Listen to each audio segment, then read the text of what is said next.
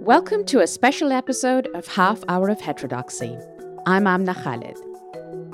In February, as part of our theme on Black history, I hosted an exclusive conversation with John McWhorter, Professor of Linguistics and Comparative Literature at Columbia University. He's a leading public intellectual who has authored more than 20 books. One of the most interesting and heterodox thinkers of our times, John is the winner of Heterodox Academy's Open Inquiry Leadership Award. I started our conversation by asking him how he, as a Black intellectual, thinks about the diversity of viewpoints among Black thinkers on the question of race. There is a tacit sense, and it's these tacit senses that are the hardest to deal with because nobody's thinking about them explicitly. But there's a tacit sense that the most significant, the most responsible way of being a Black thinking person is to be dedicated to revealing the operations of racism in the past and the operations of racism today, with a basic message that Black America can't succeed significantly. So, okay, Barack Obama and a few thousand other people, but we can't really succeed, that we can't get past race until there's a vast overturning of social procedure, of the very psychological nature of being an American person. That until those seismic things happen, then to be a Black American person is to be circumscribed by racism to a certain degree.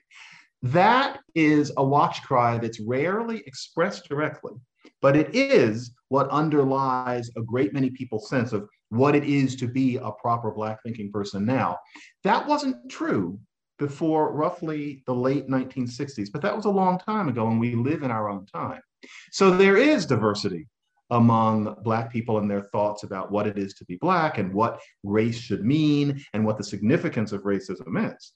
But the fact is that there's a guiding idea that those who are not devoted to smoking out the operations of racism are doing something, I might say, different. I might say heterodox. You're a contrarian. You're doing something where you've got some explaining to do.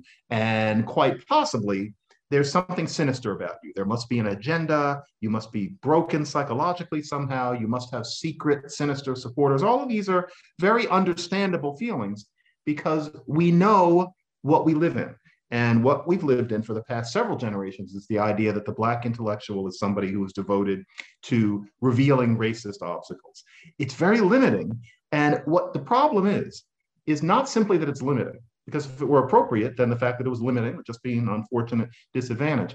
But actually, it holds the race back, because the truth is, there is no reason why people descended from African slaves, for some reason, starting at about the end of the 20th century, were unable to succeed until conditions were something close to perfect. And of course, no one puts it that way, but that is the assumption that we need to turn everything upside down before anything can happen. No one, even Black, expected that before roughly 1966. And it's getting to the point where it's hard for people to even imagine that to be properly Black is to think any other way. So there are people like me who are trying to think beyond that, but we have to always be on our guard. We have to constantly we are constantly attacked. We are constantly asked very, very probing and very suspicious questions. We're thought of as different. I'm hoping we can get past that, because I would like there to be a time when thought on racism extended from the hard left to the hard right, and the person on the hard right wasn't made to feel like some sort of freakazoid. And the people like me who are in the middle would not be chased around and thought of as brave, etc. It should really be that there's a wide range of opinion instead of this very narrow and frankly unimaginative and even harmful idea that the proper watch cry of Black America is, yes, we can't. That what your job is to get out and tell a story of why we can't. That's not the way any group has ever gotten ahead in the history of humankind. And there is nothing different about now that justifies it or excuses it. Ask you something else. In the last few years, I think you've become a lot more vocal, and your voice has become, watching you on Twitter and speaking more publicly, a lot more sharp and assertive, if you will. And I'm wondering if you could say, why is your voice as a public intellectual, and perhaps especially as a Black public intellectual, an important one in our times? It's funny you asked that. This is going to sound like humble bragging, so to speak. I don't blow my own horn much. There's a reason I don't have a website. I don't think of myself from the outside as a voice in, et cetera. But I know what you're talking about. And really, the answer is rather mundane. I've gotten older. I've been doing this for over 20 years. And when I started, I was in my early 30s. And when I was in my early 30s, I was processed by some as a whippersnapper. And there's also within the Black community something that one must internalize, which is that you don't sass your elders. And so I learned very quickly. I barely needed to learn it. I can't be 33 and express myself forcefully, even if somebody 55 jumps down my throat. I have to just sit there and take it. There are recordings of me doing it during some of my first talks. A few years ago, I started to realize I'm over 50, I'm middle-aged, and you can't tell me that I'm a kid anymore. People used to say, wait till he goes out to the world and he'll get his butt kicked by racism. Well, I've been out in the world, haven't had this butt kicked yet. And I'm thinking it's at the point where I can express myself, and whatever anybody's going to say, and they're going to keep saying it, they can't say that I'm disrespectful. Because back then, if I really expressed myself too much, it looked like I didn't respect my elders, and therefore I had no interest in being part of Black culture. And it looked like I didn't like Black people. Now, there's some people today who still think I don't like Black people, but they're wrong, and deep down they know it. There's no evidence of that. I'm old enough to speak my mind. And so I figure at this particular point, when I was 33, I was too young to speak my mind without being seen as impolite. When I'm 73, it's going to be, well, he's an old man. He's not connected to today. Now I'm right in the middle. I'm not that old yet, but I'm old enough that if somebody comes after me, I can say exactly what I feel. And I've always been a very sharp-tongued person. And so these days I've decided I'm going to say it. I held off doing it on Twitter for a very long time because with Twitter, all you can do is tweet. I cannot believe how many people spend their entire days tweeting back and forth as if you can exchange real ideas and information, with basically, to me, it's like you've got these big, giant cotton mittens on. You can't say anything. But I've realized that at this point, if you're not participating on Twitter, you're not alive. And so I've been trying to master that format and pay a little bit more attention to what's going on the Twitter. But Twitter is dangerous because I started noticing people spending their entire lives, and I mean brilliant people, spending their whole lives on Twitter about 10 years ago. And I thought anybody who does that doesn't read books anymore. And I'm exaggerating, but if you're doing that, you're having a hard time getting through a nonfiction book. You're not finishing books. And I can feel it's at the point where I'm reading a little bit less than I used to because I'm always looking at that Twitter, but it's at the point where that's where the action is. If you're not doing it, you don't matter. And I've got to be in the world. So yeah, that's why I've been getting more forceful because I'm 55 and I can get away with it. Right. I'm going to shift the conversation a little bit and get your views on something that's happening across campuses in the US. Since the murder of George Floyd, we have this moment and indeed a pressing moment for racial reckoning. And what we find is that a lot of students who felt marginalized on campus and who felt like they couldn't fully participate in campus life have got a voice, have spoken out. And there's been a move to cater to those students, to make them part of campus life. And the typical move is really that universities and colleges are instituting anti-racist and diversity, equity, and inclusion initiatives. And I'd love to hear your thoughts on what you make of such initiatives. And, they obviously come from a good place with the intention to make a big difference and to talk about race, an issue perhaps that hasn't been discussed as openly before. But what are your thoughts on how these trainings are unfolding? There's an awful lot of mendacity involved. And racism can be a subtle thing. Racism is not only somebody calling you a dirty name, it's not only overt discrimination, but I think most people looking on at these initiatives going on college campuses are thinking, Are college campuses really such racist places in any sense? Usually you keep it to yourself because you know that you could get mauled saying that out loud in some places. So you just keep it to yourself. But the question everybody's asking is correct. And the answer is no, they're not. College campuses are some of the least racist by any standard places on the entire planet in the whole 300,000-year history of this species. And everybody knows it, including the people living on the campuses. So could a campus improve things in certain ways? Sure, there will be those things, and you have to always watch out for bias. But the idea that because of what happened to George Floyd, which was unjustifiable, that we now have to pretend that these campuses are racist sinkholes and that that's the way that a certain kind of student ends up feeling significant, to the point that these schools are called on to become anti-racism academies rather than universities.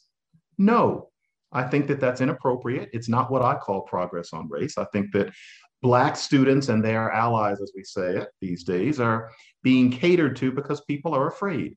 People are afraid if they tell those students no, they're going to get called racists on Twitter.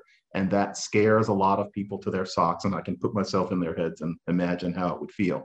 But it's at the point where, as I've written, we have to temper the demands of these manifestos like that as a way of dignifying the students. To pretend that these campuses are bastions of racism in the way that so many campuses are being asked to now is to condescend, because everybody knows it is true. And so what people are doing is patting bright, young Black students on the head and saying, yeah, this is a terrible racist place, and we're going to attest to it, and we're going to act like this is Ole Miss 50 years ago. It's acting. It's histrionics. It's a dance. It's kabuki. And it's demeaning to the students, and the students themselves will understand it, most of them, in about 10 years when they look back. I've seen that over the decades after protests of this kind.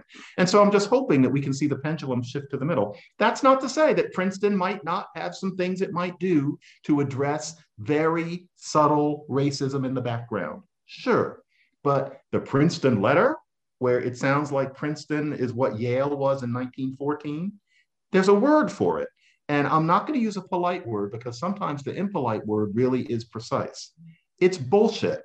Everybody knows. I could say malarkey, I could say poppycock, but I don't mean those words. It's bullshit. Everybody knows it. And so we have to get the bravery to call these things out.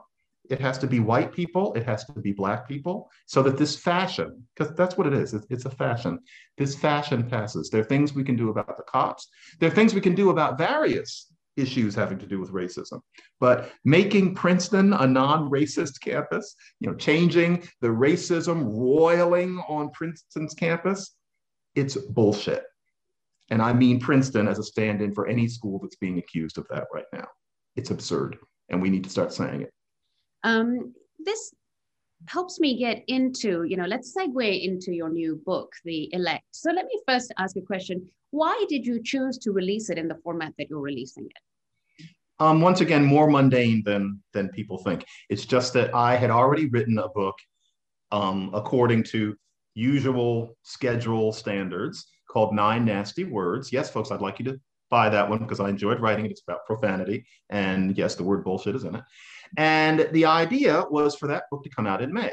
Well, you have contracts for these things. And naturally, your publisher doesn't want you to release some other book right around that same time.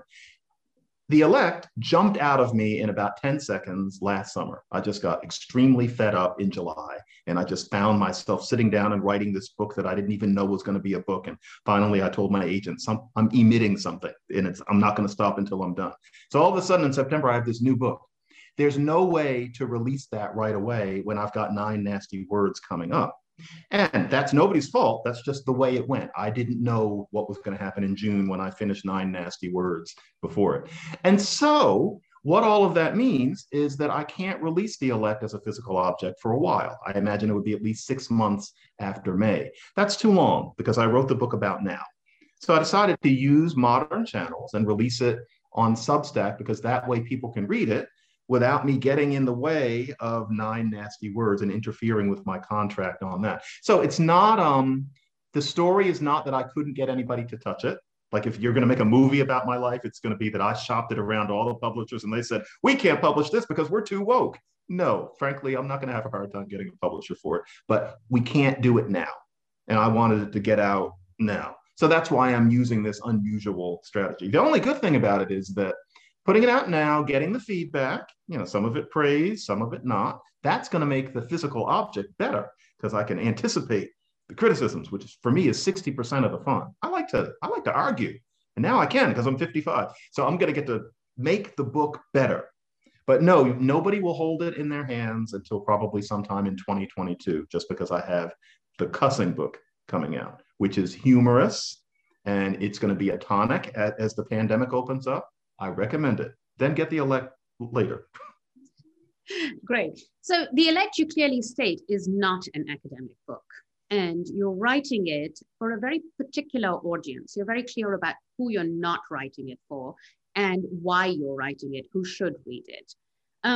You talk about third wave anti-racism as a religion that, secular religion, that is overtaking the conversation more broadly right now and is dictating how people interact. And this is not just in terms of the conversations that are taking place on campuses, but more broadly in our kind of cultural milieu.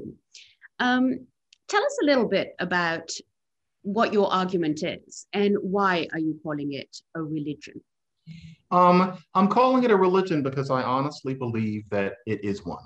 It's not a rhetorical feint when I say it's a religion. I don't mean like a religion. I literally feel the way a Roman would have watching this weird sect of people who became what we call Christians emerging. And some of them may have thought a religion is emerging among us. I feel like within my lifetime, I saw a new one come, and it was this elect religion. It's people who are under the sway of a way of thinking that requires that you subscribe to certain tenets, even if empirical fact doesn't actually correspond to them to an extent. And the parallels between the way a certain kind of person, and I don't just mean the left, I'm not talking about the woke left. Roughly, I'm talking about people on the woke left who are comfortable being really mean. It's a certain fringe of the woke left. Those people have a way of looking at things that parallels fundamentalist Christianity to a degree that you almost couldn't write better. And my issue is not that it's happening on college campuses. That's a very 2016 discussion. This is now just everywhere. It's at the point where especially educated people are under an impression that they might need to subscribe to this religion. They might need to take in these tenets in order to be good people. It's a very easy impression to fall under given the messages that are being put out there by especially the chattering classes, as it used to be called. And so I'm really worried about this. And the reason I'm worried about it is not just because it isn't pretty to see people not making sense. If that's all it was, then, well, there you go. The elect religion hurts Black people. It leaves Black people in the lurch. It evidences a lack of genuine concern for the actual fate of Black people, all in the name of something very narrow, which is showing that you're not racist. With the elect, it isn't about showing that you have faith in God. It's showing that you're not racist. So if you're showing that you're not racist, you're doing the right thing. But the problem is that very often this showing is something different from actually helping people of the race in question. And so this is something that came out of me by accident once, and I'm going to use it because it's a nice way of putting it. We've gone from this Martin Luther King to just Martin Luther. It's really just about showing your faith, except this time it's about showing that you're not a racist. And so just very quickly, here in New York City, you have to take a certain test. It's a rather brutal test to get into the very top competitive public schools. If you don't do well on the test, you don't get in. For the past generation, only then, there have been very low numbers of Black students getting in. Black students used to get in decent numbers, but we all live in our time, and so that's being forgotten.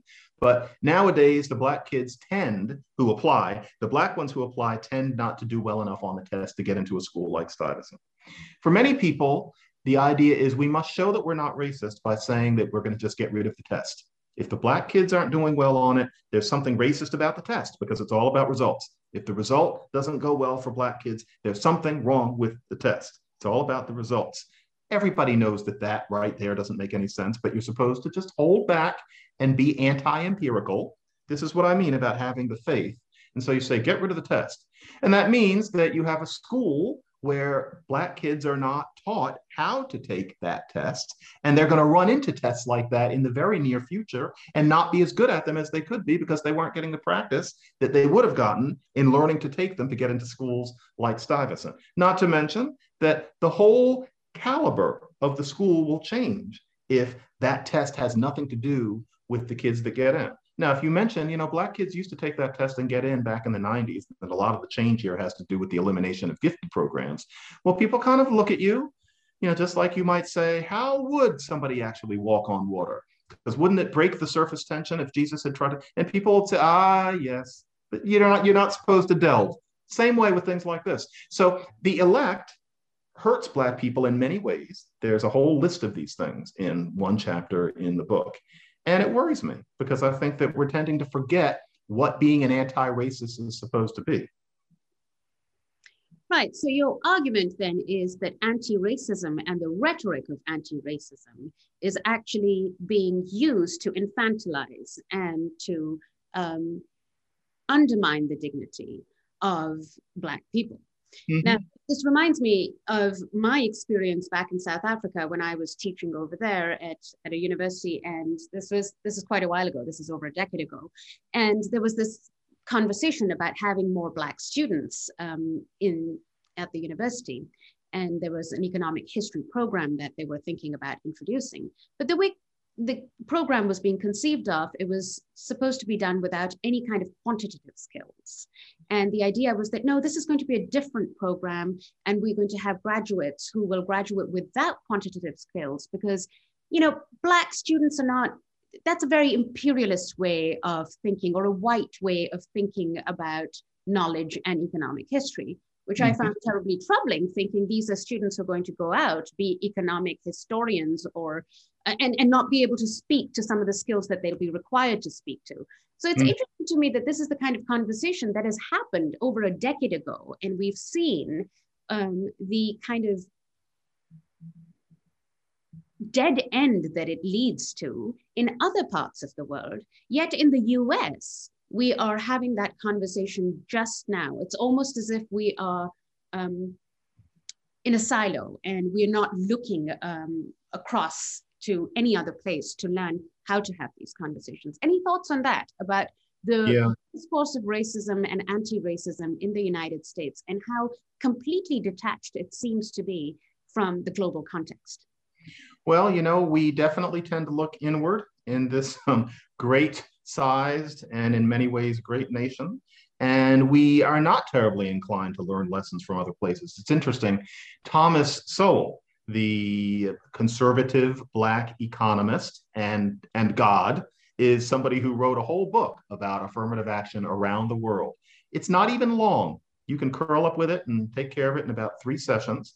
And it really explains how the affirmative action programs that we're taught to think of as just morality incarnate have gone in various places over the 20th century, and the things that we need to be careful about.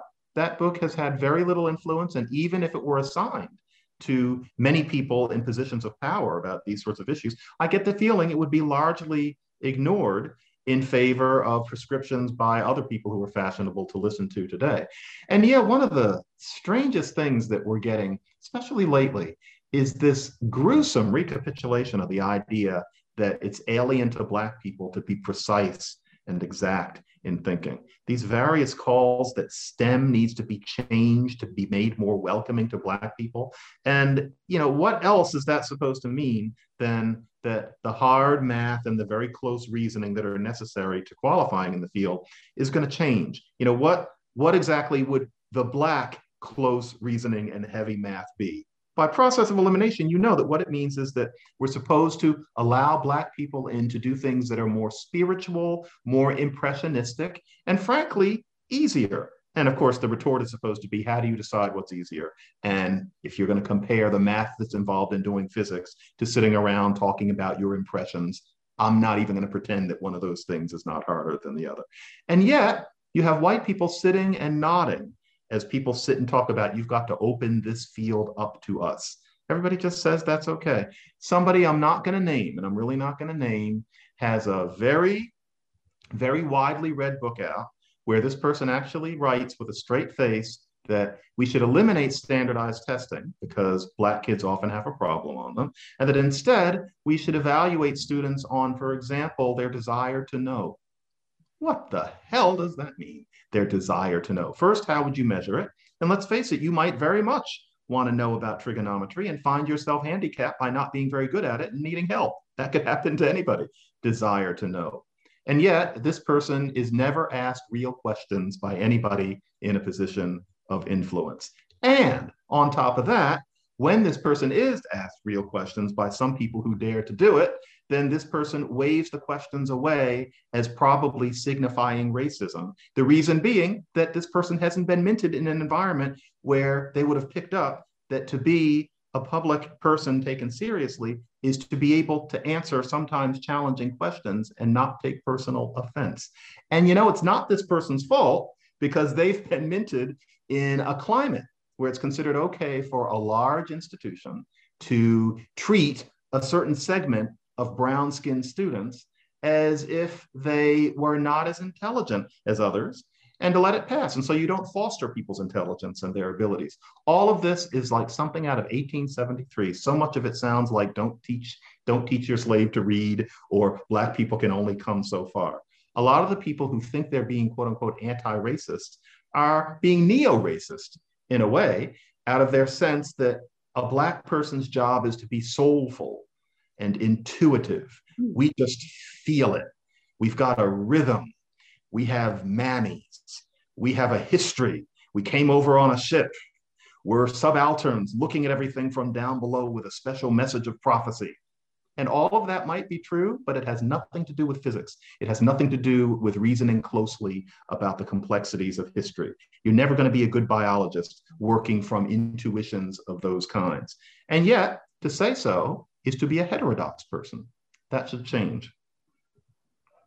So, John, I'm going to push you a little bit over here and ask you, you say very clearly, and the kind of rationale that you're giving is the one that the third wave anti-racists give. That was a Freudian slip, not okay. Third wave anti-racists give, and my question is, there they are. You talk about how they say these things, and they're all these white people and these administrators at universities nodding their head and just taking it and not really challenging them and not really making the move to have discourse with them and make them think about what they're saying. Yet in your book, you say you are not writing and you are not interested in speaking to these people. And that they are beyond being convinced and beyond being persuaded. So in some ways, one could draw an analogy between the posture you're striking over there and the ones that we are, or that you are saying administrators and white people are striking when these kinds of arguments are put forward. So how would you respond to that? Yeah, I have been unclear on that. I consider the kind of person who I'm calling elect unreachable. There'll be the occasional exception, but you cannot talk somebody out of that kind of view any more than you could talk somebody who's deeply religious out of certain fundamental tenets. It's so unlikely that it isn't worth it. But the people I want to reach are the ones sitting on the fence. To be honest, now I'm going to be accused of stereotyping, but for me, it's just my sense of who I'm writing this book for is a white woman of about 47 who has a couple of kids and lives in a zip code probably like mine and is drinking a glass of Chardonnay at some gathering and reads The Atlantic and reads the New York Times and listens to NPR and is probably on her school board and is beginning to take this sort of thing in, is beginning to tell people there's certain books that they should read, is beginning to think that she needs to examine her inner racism, that somehow helps Black people be less poor. And she's thinking that not because she's a bad person, but because we're all thinking about 1,000 things. And there's this whole new dialogue on the race thing that's expressed so articulately and so furiously. And you watch this man who's choked to death on the ground, and there are all these people on the street, and you start thinking, okay, I need to change how I think. okay, I need to give Black people a break, and that's being anti-racist, and therefore I won't require them to actually make sense because I don't know how they feel. I can't put myself in their shoes. It's that teetering person that I see. And what I sense, talk about Black people being spiritual and intuitive. Well, here's some of my Black intuition. What I sense out there from social media, from conversations with that woman who is not a real person, but that woman, et cetera, is that everybody is open to reason, not the elect themselves, but that person, if made to sit down and listen to what these messages really are, might understand that she might want to go back to the way she was thinking about race 10 years ago. And understand, I'm not saying she shouldn't think about racism. Just go back to what you were thinking in about 2011. That was good enough. You don't need this psychological revolution, and you don't need to think that treating Black people like children is somehow an advance, even though you wouldn't think of it that way with your own children or people of any other extraction that you know. So the elect themselves, it's not a book about how to get through to people, how to have a dialogue. Sometimes there's no dialogue possible. The idea is to coexist with the elect graciously. But what about those people sitting on the fence who think that it's their job to read Robin DiAngelo and pretend that it makes sense? It's those people who I'm trying to reach with this book, because honestly, if a white person writes it, the white person is a racist. If a Black person writes it and they're 35, they don't know how much racism there is in the world, and they're going to go out and get their butt kicked. If the Black person writes it and they're 55, well, you can call them self-hating, but you don't mean it. I think anybody who knows even a little bit about my work knows that I don't exactly not like myself. And if you read a little bit more of my work, you see that I am not ashamed of being Black. I am very interested in Blackness in many ways. So, you can call me all the self-hating and the Uncle Tom, and I'm in bed with white supremacists. Nobody means it. Any sensible person can see that it's ridiculous. And so then they might listen and they might learn a little something. And that's all I want to do with the book. Let me ask you a little more about the elect, not the book, but the group, and ask you about, they're very keen to police language, and there's a proliferation of new terms. What are the right terms to talk about these issues? So we have words like people of color emerging, and now we have a new term, BIPOC, and so as a linguist and a cultural critic, we're seeing a complete shift in how people can and can't talk about things. Why is language so important to this particular brand of anti-racism? And why do we have this new vocabulary proliferating? Well, there are people who are thinking about the very real fact that language, to an extent, shapes thought, to an extent. Not as much as many people are led to think, but the idea is that if you say things in a certain way, it can help keep you in mind of things that we might like to have kept in mind. And so I think a lot of people think that the elect are changing language all the time because they're enjoying their sense of power. No, I think all of them genuinely think that this is part of making society think in a way that will create justice for oppressed people. And the effect of things like this is slight.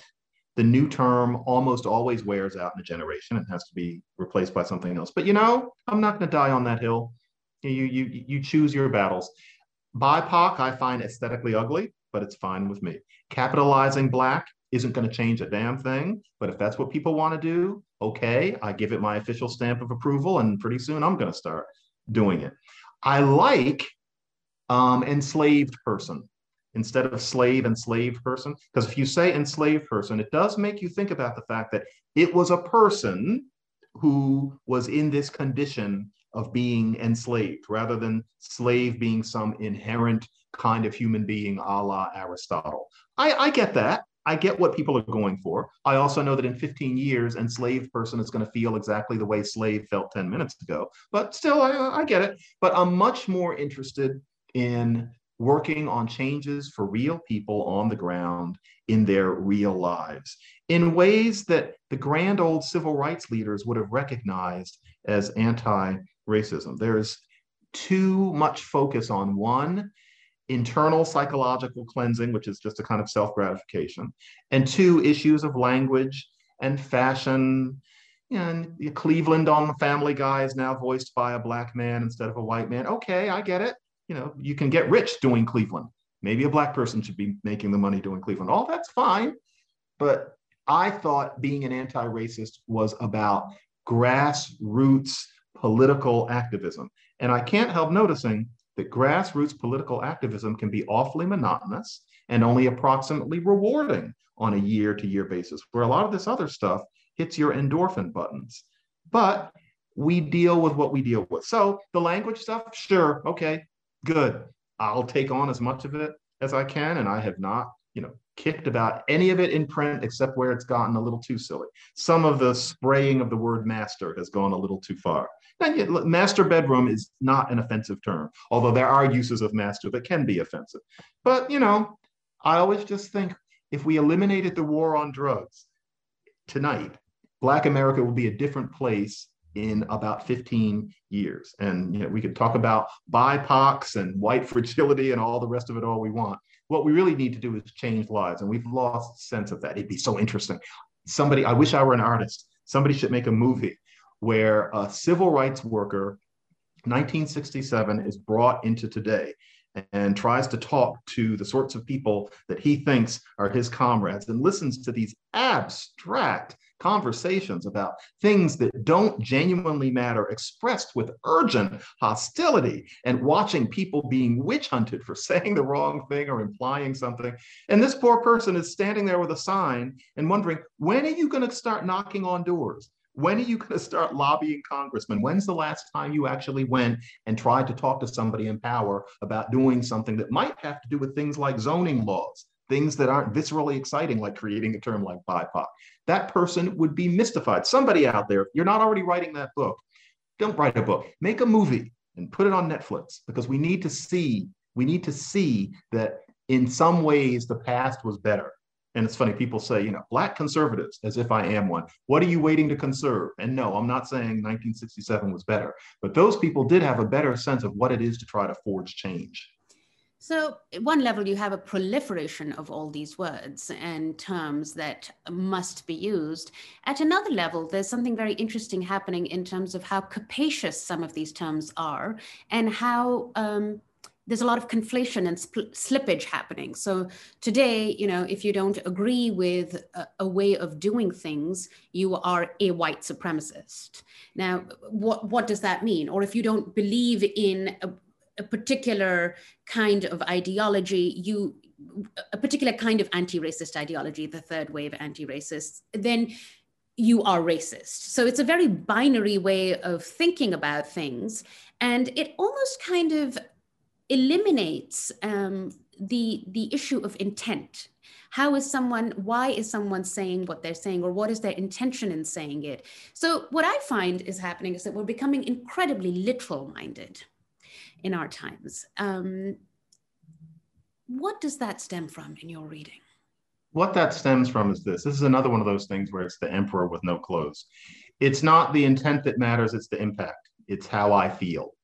Any person with an IQ over 25 knows that the next question, though, is, suppose the person took it the wrong way.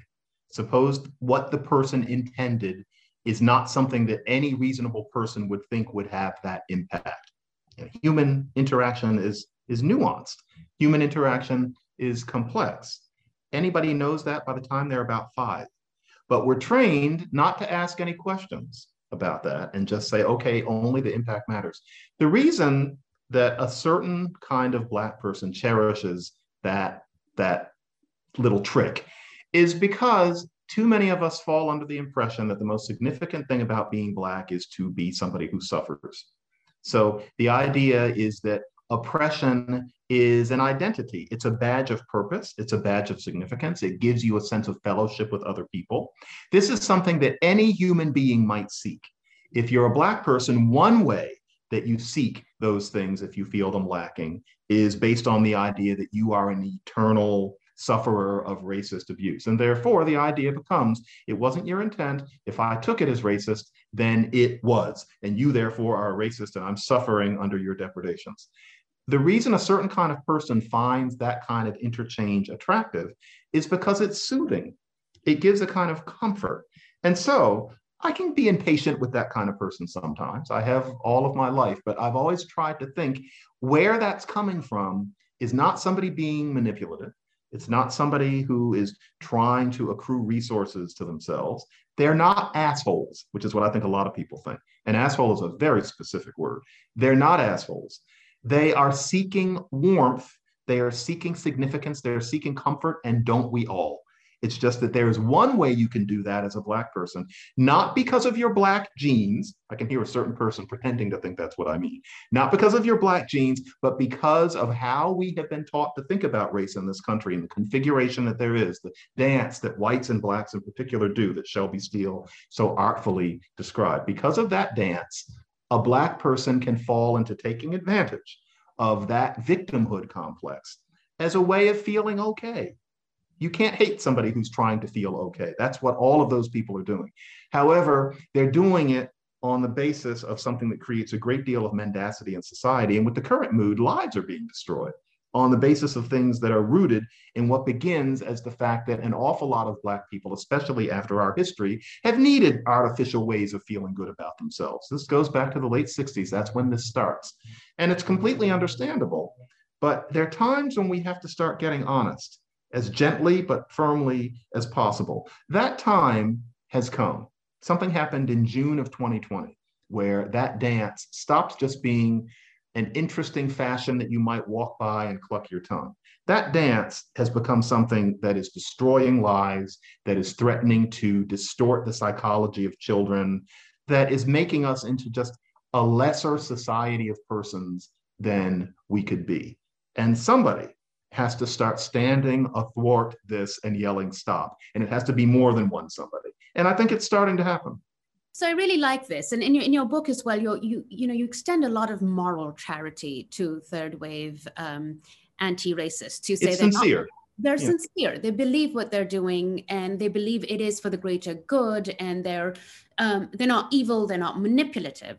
So I wonder, at Heterodox Academy, we are about intellectual humility, intellectual charity. And I wonder if some of the frameworks that this kind of ideology is based on, and now I'm referring to critical race theory and, concepts like intersectionality and maybe even standpoint epistemology, do you think there is anything at all redeeming about these frameworks that they've illuminated perhaps things that we didn't see before? Or do you think they're absolutely total rubbish and can have nothing positive to yield to us? Oh, no. The critical race theory, I remember first encountering it about 25 years ago and thinking, that's neat. Like it's mind expanding, this particular very leftist view of everything as being based on power relations with a real gimlet eye upon pretty much everything that's ever gone on between human beings since the dawn of modernity. I thought, yeah, I get that. That's one view that should be at the table. The problem with critical race theory is when people, partly because critical race theory is emotionally gratifying and frankly a little bit easy, because of that, some people decide that it should be the foundation of all intellectual and moral engagement. So you get Anti-Racist Academy, where all of literature is seen through those eyes. Now we're being taught that music theory has to be seen through those eyes, not to mention physics.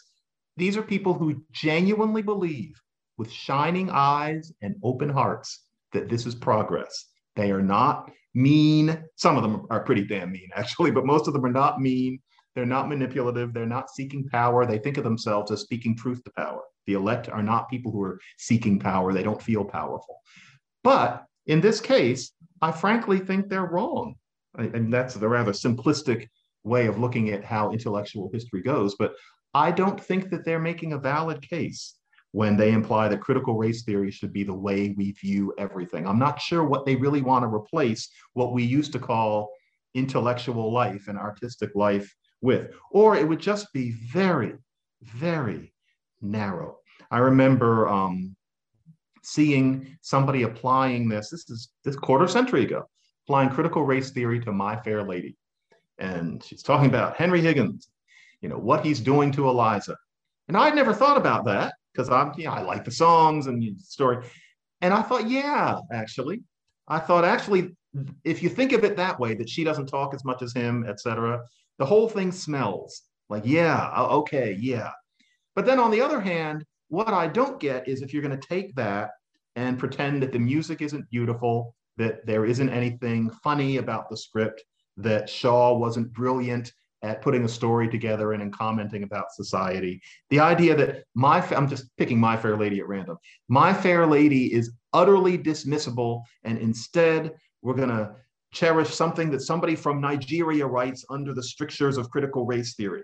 No, I think we can have both that Nigerian story and My Fair Lady. We can know there's some major problems with My Fair Lady, but we can also know that things change over time and that progress happens. That's another problem that we probably don't have time to get into, that the elects like to pretend that everything takes place at one point in time and deserves the same judgments. You know, Thomas Jefferson is a bad man, you know, as if he was living 2 weeks ago.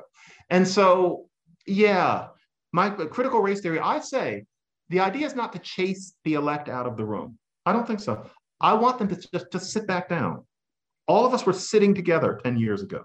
There were people like that elect person, and often they had views that were worth thinking about. This new business of classics, Don L. Peralta, who thinks that the whole, classics is just white supremacy 101. I doubt it, but it's an interesting point. I would want him at the table. Classics does need to be rethought in many ways. And a lot of people who do classics have agreed with that for 30, 40 years, sure. But the idea that classics should really just be abandoned completely, no, I don't think that that's the slam dunk that many people are going to pretend that it is. So I just say, sit down, folks, because lately, and especially since June 2020, the idea has been that the elect person can stand up and call a few people white supremacists and they can have anything they want. No, they just don't have that much going on. They don't understand that they are no better in that way than people under Stalin, people under Mao. Just like Stalin and Mao, they think this time we got it right. They think we're different. We really have it right. No, they don't. And in their case, it's pretty transparent, much too narrow, much too punitive, much too unplanned. So we just need to be brave. A lot of people are really afraid of being called a white supremacist on Twitter. I can guarantee you, folks, you'll live. More people need to stand up, because the only reason that this stuff is getting so influential is a climate of fear. It's not that society is gradually coalescing upon a sense of what's wise. That's how things are supposed to happen. And it happens slowly and it happens with argument. What's going on here is that there are people who are carrying knouts. There are people who have these baseball bats. And what they do is they say, you're a white supremacist. And everybody backs up and says, okay, we'll just do what you want. Is that the way we're supposed to be running things here? I thought this was a post-Enlightenment society and post-Enlightenment. It's unpretty, it's fake, it's unconstructive, and it's holding up saving Black America. Because what's really going on is a whole lot of virtue signaling. Virtue signaling isn't what helps poor Black people become less poor. We need to get back to understanding that. I take your point about how we all need to be braver, but the fact of the matter is, when you're an adjunct and barely making ends meet, working, let's say, all kinds of hours to teach an exceptionally high teaching load, speaking your mind carries with it or engenders risks. Being brave engenders risks, which are, as they're material risks, they're real risks. And so we are in a particular moment that there are those that are the majority of faculty on campuses now who are adjunct, who feel they cannot speak. And then you've also got a whole host of administrators who feel that if they do not cater to these demands, which is what they really are about, like having these kinds of trainings or changing systems, then they immediately get labeled as racist. And the trouble is compounded if the administrators and the presidents of colleges are white, because they definitely cannot speak up at this moment. So I like your idea of how we all have to be brave, but frankly, like, where is that going to come from? And on the basis of what can we ask people to stand up right now? Any thoughts on that? And as you think about it, I'm going to follow it up with another question, which is, okay, so this is not, you say, this is not the way we want to be talking about race. This is a fashion, a fad, it needs to pass. Tell us, how can we have meaningful conversations about it? What are good ways to address these things that could be seen as making a difference and at the same time be acceptable to all? Mm-hmm.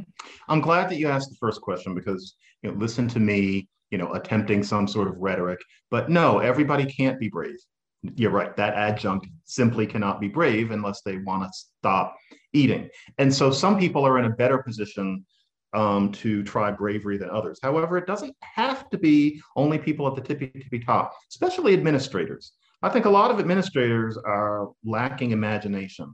And one of the things that I'm doing in the elect is I'm collecting examples of people who stood up to this sort of thing and lived to tell about it. And the list gets longer every week. The administrator, often a white administrator, or frankly, the Black ones are just as bad, who listen to these demands and decide that they have to tolerate this stuff and pretend that it makes sense. A lot of them would find that not only would they keep their jobs, but an awful lot of people would praise them. A lot of alums would give more money, and not just the Republican ones who don't like Black people.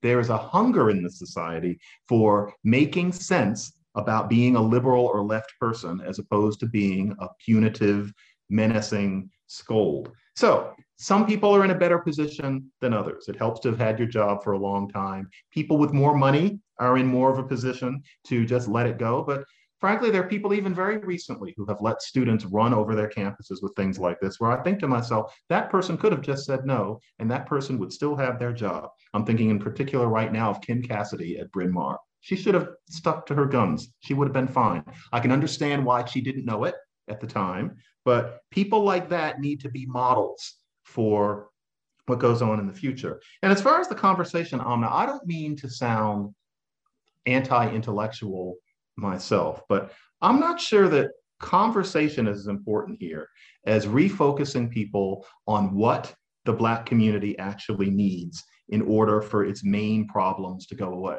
And as I say in the book, I have a very tart, short chapter 6 where I say, okay, so what do I want? If I don't want people running around on college campuses and claiming to be being discriminated against, what is it? End the war on drugs. Make long-term reversible contraceptives available to all women for free. This one is the one that everybody thinks is so boring, but it will make a difference. Teach reading via phonics and not via the whole word method where you just tell people, see that word little, or see that word brought. Well, that one's just don't read it, just look at it and talk it. That is not the way to teach anybody to read who isn't from a book-lined home like the one that I'm in. Phonics. Kids who are not taught via phonics, where there are no books at home, often end up not going to college. It's a major issue.